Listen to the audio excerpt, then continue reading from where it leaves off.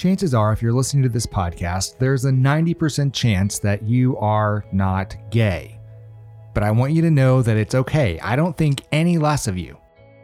Just because you may not identify as LGBT doesn't mean that you shouldn't listen to this episode of my podcast. In fact, I really hope that my straight friends in particular do listen. The month of June is recognized as Pride in the LGBT community. Pride is the one month of the year that our community collectively and consciously shines a light on the issues that impact our community. We highlight issues around inequality in the workplace, housing, policy, healthcare, and other areas of life that may seem really basic, but are actually very important to the quality of our day-to-day lives. We also celebrate the diversity that makes us who we are. Yes, that can mean celebrating our sexuality. And I know how uncomfortable that makes folks. It's a lot easier and more pleasant to think of us like the funny and playful characters that we all like so much on Will and Grace. But our sexuality is part of who we are. The issue that I take up with my own community is that our sexuality is not all of who we are. We have a lot to celebrate, not just our sexuality. Over the last year, legal protections have moved our way in several states. Colorado elected the first openly gay man to their governor's office. Pete Buttigieg is the first openly gay Democratic presidential candidate. Coming out is getting easier for young people. These are all worth our attention and our celebration. My hope is that our progress and the issues that need the attention and support of our entire community and our allies don't get drowned out by distractions and divisiveness. The spotlight seems to shine on our community for one reason or another all the time. But this month, that light burns just a little brighter. By design, of course. But it is accompanied by resistance, an outcry over the fact that Pride even exists. If the gays get a parade, why don't I get a straight parade? Someone asked on the news. Pride and other profile holidays aren't meant to be a fight between you and me. Pride is not an attack on your way of life. It does not diminish or discount your way of life. And just because there is a gay pride doesn't mean you need a straight pride. In fact, trying to make the case that you need a straight pride really just makes my point. If that inequality seems unfair to you, welcome to our life. These recognition holidays create opportunities for all of us to learn about people who are different than we are. And the idea to highlight a community isn't exclusive to just the gays and Pride. Black History Month comes to mind. And, by the way, so does Christmas, and Easter, and Thanksgiving, and Hanukkah or St. Patrick's Day. We live in a diverse country. We are better people, a better country, when we make an effort to be better informed as citizens. These holidays create an opportunity for us to learn about the other, people who have had a different life experience, people who come to the table with ideas different than ours because their life experience taught them lessons that we never had to learn. I'm glad we live in a country where we have the freedom to celebrate Pride and all of these other holidays, because they offer all of us the opportunity to consider another point of view, another perspective, another opportunity to learn about one another, and a chance to demonstrate our compassion and humanity toward one another. In that spirit, I want to take this opportunity to share bits of a conversation that I had with my friend, Karen Thompson. Reverend Karen Thompson is the pastor of MCC Austin, a progressive Christian church in Austin, Texas. Karen and I have been dear friends for many years, and I consider her to be one of the finest human beings that I know. And when I wanted to start the Austin Pride Foundation 10 years ago, Karen was one of the founding board members. That's why I knew that Karen was who I wanted to talk to for this special Pride episode of my podcast. In our conversation, Karen and I talk about the state of the LGBT community. I ask her why we seem to make it so hard for us to be loved. And I ask her if she sees a day when pride is no longer necessary. Karen is compassionate, she is kind, and she is wickedly smart. My kind of girl if I were into that sort of thing. Come on, I had to make one gay joke. Karen is tall and has a sort of accidentally hip vibe to her. We met at her church in South Austin, where she greeted me in Wranglers and a cool t-shirt with a smiley face on it that had a bicycle for eyes. She seems too cool to be a grandmother, but I know if you ask her, she would say her family is the coolest thing about her. You can learn more about Karen, her work, and find an archive of her sermon recordings at chadpeavy.com/Karen.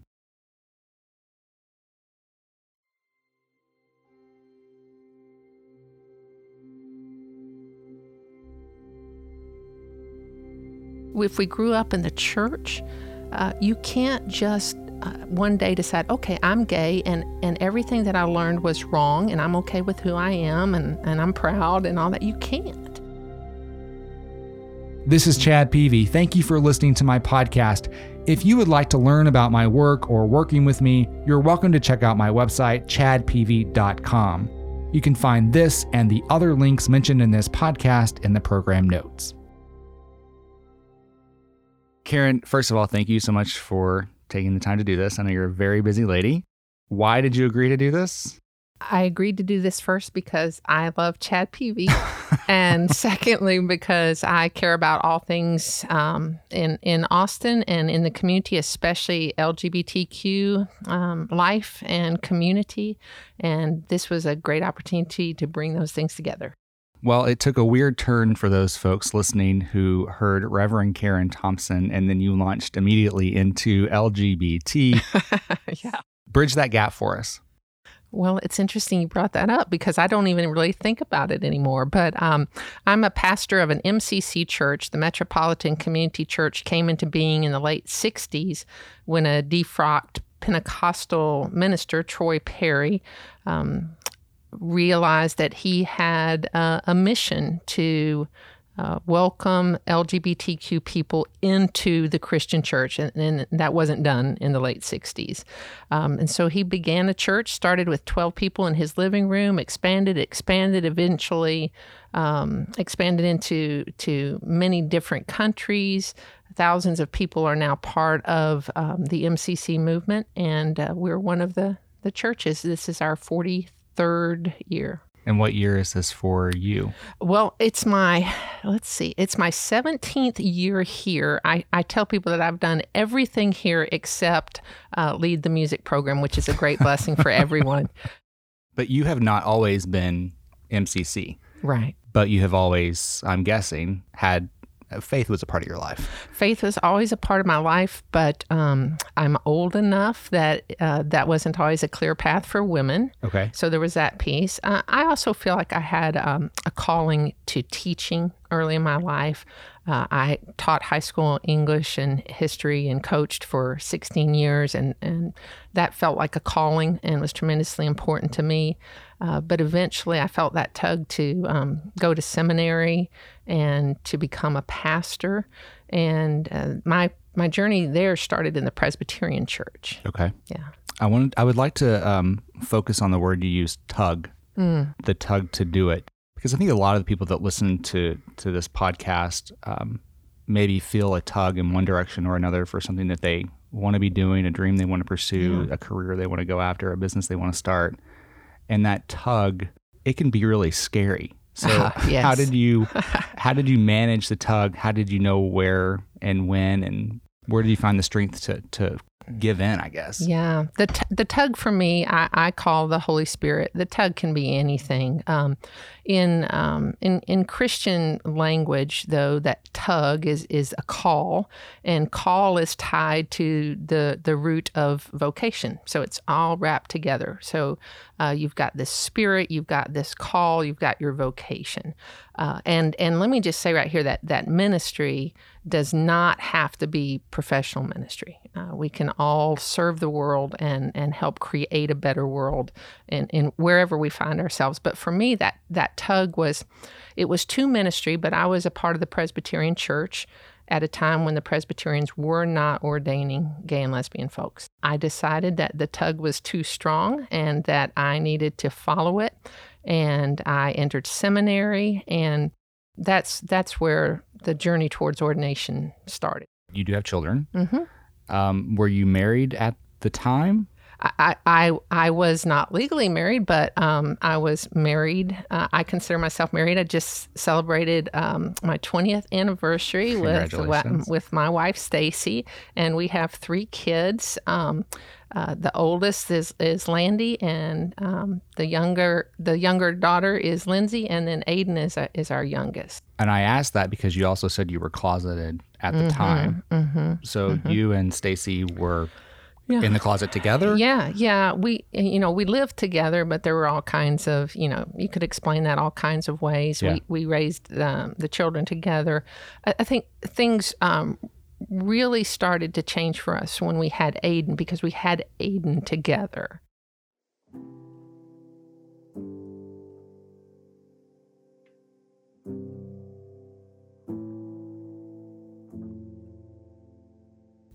Did you adopt? No, Stacy carried Aiden. Okay. But if we can just diverge for a minute, I did have to adopt Aiden. So we made the decision together to conceive a child. We used a cryobank. I was involved from the beginning, and there was a part of my pride that said to me, he's mine, and I am not going to go through the adoption process and let the establishment determine, who is mine, my son. The first time I needed to make a doctor's appointment for him, when Stacy, his birth mother, was out of town, I was not able to do that.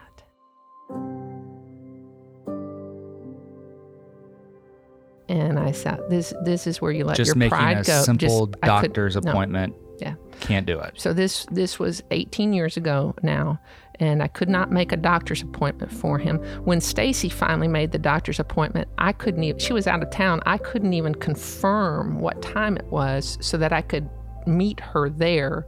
The doctor's office would not give me that information. Wow. And so I realized I've got to do it. So it was a humbling thing and a hard thing to have Child Protective Services come into our home to investigate, see if I was an appropriate parent for my son. And then I remember, sitting at the table when all the paperwork was signed, and basically they said to Stacy, you realize this is as though your son is a corporation, and you are signing over half of that corporation to Karen. And I'll never forget those times. Yeah, it'd be hard to forget. Yeah.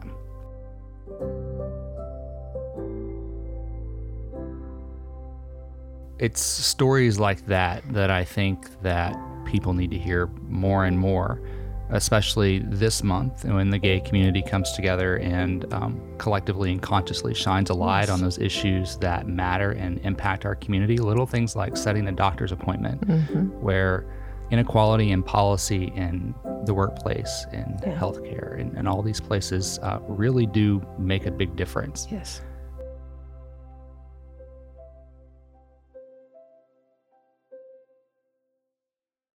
So how do you look at pride now, both in your capacity as a woman who's had her own journey and like the story that you just told about going through this experience with your children, but then how do you also express your pride as a leader in the faith community? Yeah, that pride is a tough one, especially for a clergy person, because it's one of the deadly sins, and we could talk forever about that and whether it is or isn't and all that. But it's just kind of hard to wrap your head around pride in absent of all the negative connotations that always go with it. So there's a time in my life when I wondered about pride, whether it was necessary. There was a time when I understood it as absolutely necessary.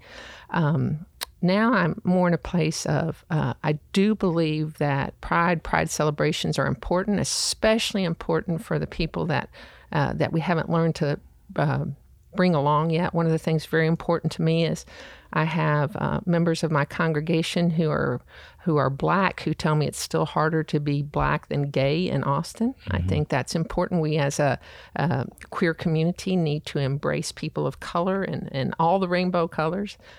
We need to be concerned about bringing in and supporting, being very visible and vocal on behalf of our trans brothers and sisters. They're often, they really are this sort of the addendum, the T on the LGB, and we need to do a better job with that. So I think Pride is as important as ever. I also think we need to make sure that we can handle everything from leather and fishnet stockings to shirts and ties and polo shirts and kids and no kids, and just all the diversity of the human condition is present in our gay community, in our queer community, and we're not always mindful of that. So I think Pride is a great opportunity to remind us of that and bring us back together around common themes. Specifically with the queer community, I believe we have been reviled for so long, persecuted for so long, demeaned for so long, that it is important for us to rise up, to show people that we too are part of the human family, and we may take our steps differently, but we are on the same journey. And I would love to see, especially during Pride, I would love to see us rise up and show the rest of the community all the diversity of everything that we have. And that means where we have communities of faith that are beyond open and affirming, and that have gotten to the point where we are of celebrating the diversity in life. I would love for us to see Pride include groups and organizations that are people of color, that are people of advanced age, young people, people who don't identify, who just don't fit the binary, beyond gender, that just don't fit the binaries the dualistic thinking that we apply to so much.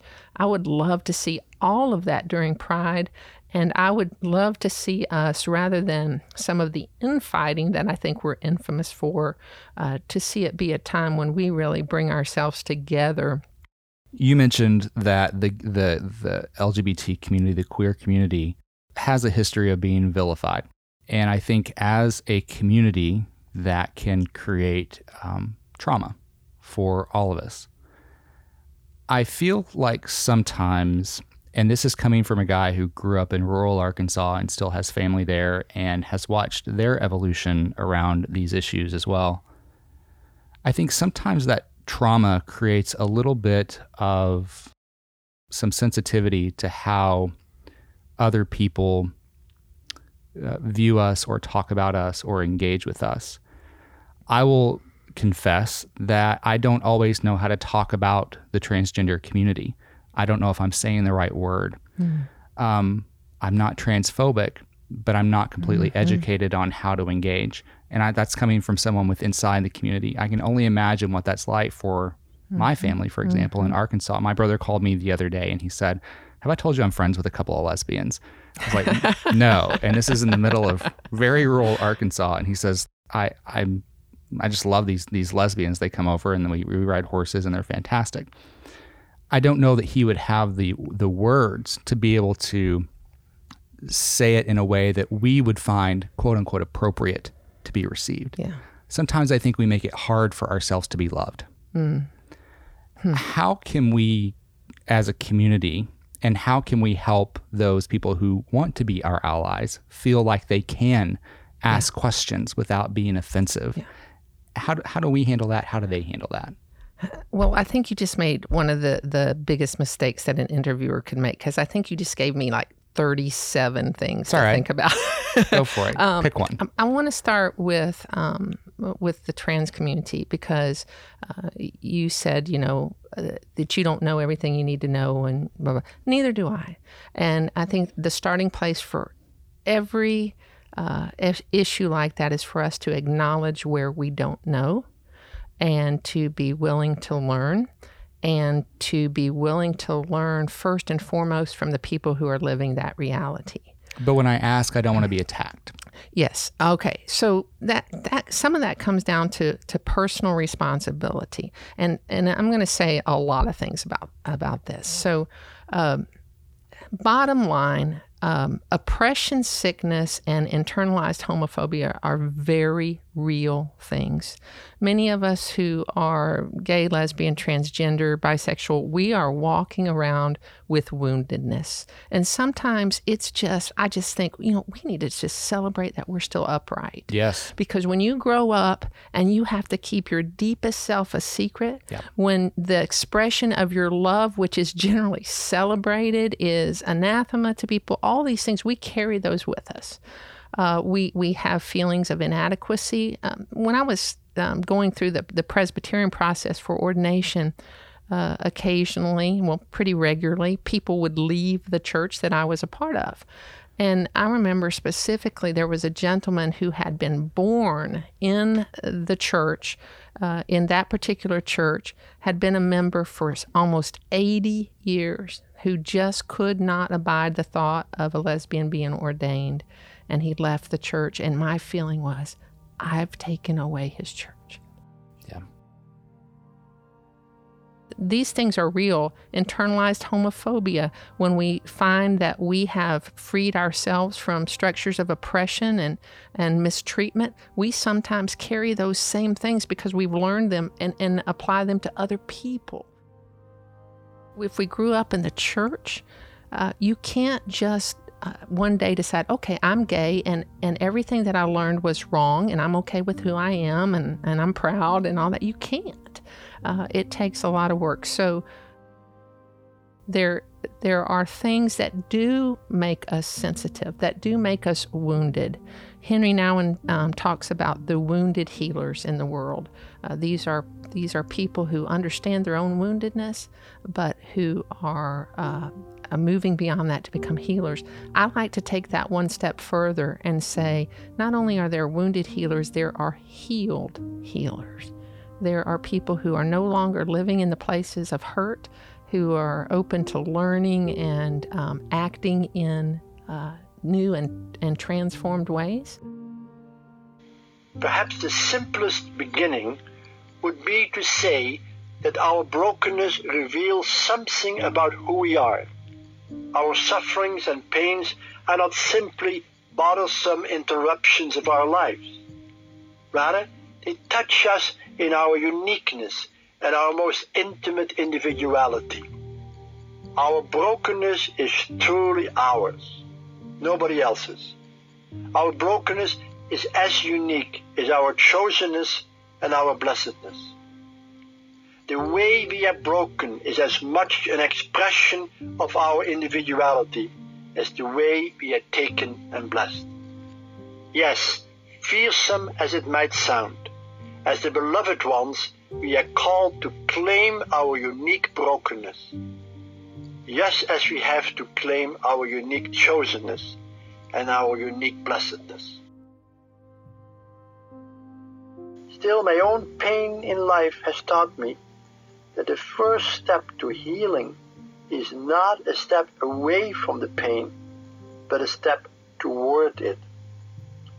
When brokenness is, in fact, just as intimate a part of our being as our chosenness and our blessedness, we have to dare to overcome our fear and become familiar with it. Yes, we have to find the courage to embrace our own brokenness, to make our most feared enemy into a friend, and to claim it as an intimate companion.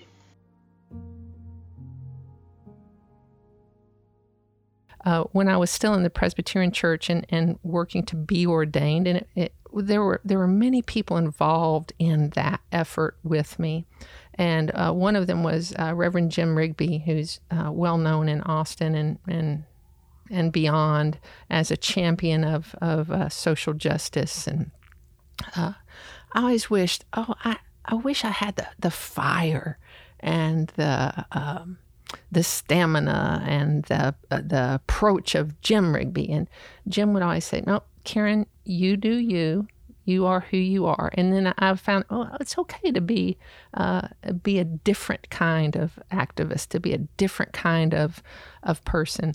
And I became comfortable with that. But some people aren't. They're not comfortable with being, my friend Janie Spar says that all of us gay people should be open to the idea of being curriculum for other people. But sometimes, dang, I don't want to be curriculum. I just want to be me. I just want to be off for a day. So it takes all of us. If you run into a person, you ask them a question, they don't want to answer, don't push. You'll run into the next one, and that person will give you the answers that you need, or at least a part of it. And also we've got to remember that none of us is iconic. None of us stands for the whole. So you may learn from one transgender person that this is their primary experience. Another one will tell you something else. Their main concerns aren't the same. Their main struggles aren't the same. So I guess what I'm saying is be a lifelong asker, a lifelong learner. Humility, humbleness is a great place to start. I'd like to go back to one of the words that you used, and that is grace. I find it challenging right now and almost a little bit scary to even do things like a podcast or put myself out there because of the woke community that exists out there, right? Yes. So what would your advice be to a young community that was that came of age during a time when political correctness was top of mind in our society, that feel like they are right, that to me comes off as purist, and those of us who are a little bit older that may have grown up in a different time when things were different, when different words were used, when different actions were considered acceptable or funny. But many of the people that I feel get attacked by the woke community have a lot to offer. How do you reconcile experience and being progressive? Sometimes people can be so woke, though, that they almost like undermine what they were trying to do in the first place, but like by mistake. Like a good example is like one day I was walking with a group of my friends, right? Group of friends, and I was the only non-white person in the group. And then someone shouted from across the road. They were just like, "Hey, you monkey!" And then my friend was like, "Oh man, Trevor, I'm so sorry about that." And I was like, "Wait, how do you know he was talking to me?" And he was like, "Oh no, I'm because he said the racist thing." And then I was like, "No, he said the monkey. How do you know he was talking to me?" And he was like, "Well, because it can't be any of us." Because then I was like, "No, you look more monkey than I do. What are you talking about? This is just about monkey feature. It could be anyone's a monkey. Could be the way we walk. Could be the actual monkeys behind us. Could be." Okay, I just want to riff on this for a little while because I think about this a lot. And I want to give you some examples. But I'll start by saying you can never underestimate context. Okay, so I know I'm not supposed to read the comments of Facebook posts because they send me into a deep depression or raise my blood pressure or whatever, but I do. And so I see a lot of these things that you're talking about where we're attacking each other. You don't see it exactly the way that I do. So we're in disagreement more than agreement. Here's an example of what I mean. I know people who believe that it's absolutely inappropriate to address anyone as sir or ma'am, and they say that's unnecessarily binary. That's labeling people. We don't know what their preferred pronouns are, etc. And so here's a story that I want them to know. I grew up in the South. I grew up in a family that was very prejudiced, that said things that just make me want to cry, that did things that make me want to cry. And I wanted to separate myself from that. And one of the things that I will do when I first meet a person, and this is particularly a Black person, is I will use sir or ma'am.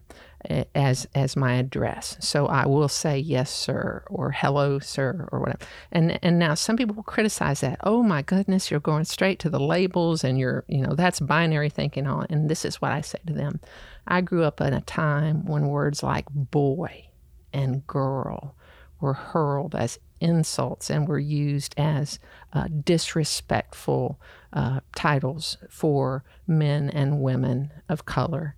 And one of the first things that I do, which in my mind suggests respect, is I will address a person of color as sir or ma'am. And to be vilified for that, to be accused for that, is one of those times when I want to say, give me a break or show some grace. I think sometimes people that are very, very genuine, that are motivated in the right ways, take their own sensitivity too far.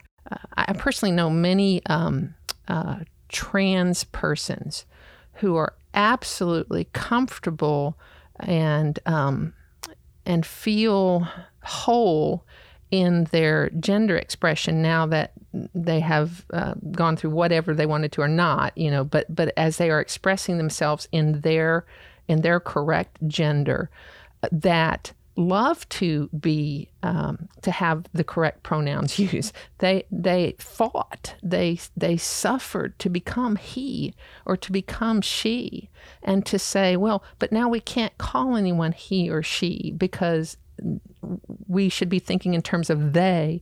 To make that blanket assertion and to take that away from people is, maybe it's honest and maybe it's comes from a good place, but it doesn't play out well. So we tend to take things too far. I'll go back a few years. Lieutenant Dan Choi was a U.S. Army officer who was fighting to get rid of Don't Ask, Don't Tell. And he went on a hunger strike. It didn't last very long because things moved quickly, but he went on a hunger strike and proclaimed himself on a hunger strike.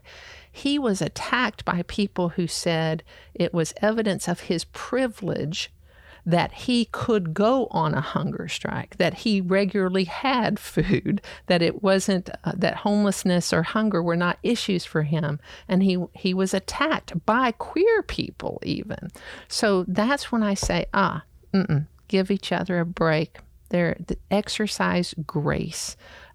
Understand that we are where we are. I think it was Maya Angelou who said, you do the best you can until you know better, and then you do better. Yeah, great advice. I have a painting by Phoebe of a group that she calls Sister Suki's Funeral. And all the women, there are about 9 women, and they all look like women in my grandmother's prayer meeting group. So whenever I'm obliged to do something, I take that painting and I look at that painting. There's an empty chair. And I think, now, what would Grandma do? What would she say?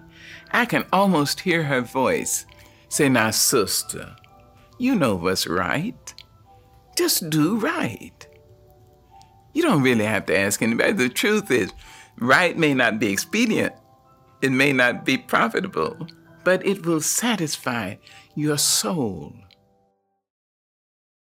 I can imagine my family listening to this, my friends in Arkansas listening to this who don't identify with our community, and them saying, why the hell do you make life so complicated? All these labels, all of these exclusions, all of these considerations, why are you making this so hard? What do you say to that? I think the first thing that comes to mind is I am responding to those of you who have made it so hard. I'm not making this hard. I'm trying to find a way. We want to be known. We don't want to go through the world without being known. We want people to know our names. We want people to know who we love. We want people to know what we stand for. And if those things have been taken away from us, or if we've been told we have to keep them hidden, if we don't even own the language for those things, then we're not living a full life. And back to the faith aspect again, I believe that Jesus said, I came that you might have life and have it abundantly. And part of that abundant life is living for others. And part of it is just living into who you are and all the fullness and diversity that God created you in. So, I think that internalized homophobia, again, leads me quickly to, do you think I'm making it hard for myself? Oh, I wonder if I am. Yeah. We second guess ourselves. If you could explain what internalized homophobia is for listening. Well, when we live our life hearing, and it's not as horrible as it used to be, but it's still horrible. I mean, every week I meet someone either whose children will not accept that they are gay, will not accept their partner, will not let them visit the grandchildren, or I meet a child who's been kicked out of the house because of their sexual orientation. I meet a youth that's living in the closet undercover, sharing his transgender identity only with friends and not with family. That's everywhere. So when you grow up and you learn a culture of secrecy, you hear all the comments about perversion or sinfulness or immorality, when you see, and this is not as much of a thing anymore, but when you see no role models, no, it used to be, no politicians were out, no stars were out, TV shows featured gay people as caricatures. When you grow up in that, you can't help but take some of it in. It's like if you place a felt tip marker on a napkin, that's going to seep in, and we don't even know all the places that seeps in. So that internalized homophobia is when we act out of those places where we've been harmed or wounded, or where we've learned harmful behaviors. I have two more questions for Yes. you. Is there ever going to be a day when pride is no longer necessary, or pride looks very, very different from the way it looks now? I think that pride will look very different from what it is now, just as part of evolution. So I think the key part of your question is there will be a time when it's not necessary. And I have no idea, but I'll put it in my own context. There's a lot of conversation right now about whether MCC churches are necessary. And so we're we as a community are saying absolutely, still necessary, more necessary than ever. And people will say, but there's so many churches now where gay people are welcome, where you can be married in the sanctuary, where they will baptize the children of gay folks. Yeah, but not all of them. And you don't know where they are, and you don't know when you're going to walk into one. And so there's still some care. Yeah, absolutely. MCCs are still necessary. Gay pride is still necessary. I've always told organizations that I work with, if you truly welcome, validate, celebrate the queer community, say it. Don't say all are welcome or we respect everyone, because most of us have had the experience of where we are the asterisk, except. So if you mean it, say it right out. Put the rainbows up, put the trans flags up, and I say that to all people who are allies. Take every opportunity to initiate conversations around your acceptance, your welcome, your support, your safety. And if you're part of our community, be on the forefront with support and encouragement for each other, not the dragging each other down or attacking each other for not doing it the way I would do it or the way that I want it done. The last question I have for you is, where does the leader go for leadership? Who are your mentors? Who do you look to for influence and support and role models? I have so many, and but here's what I think is important to your listeners.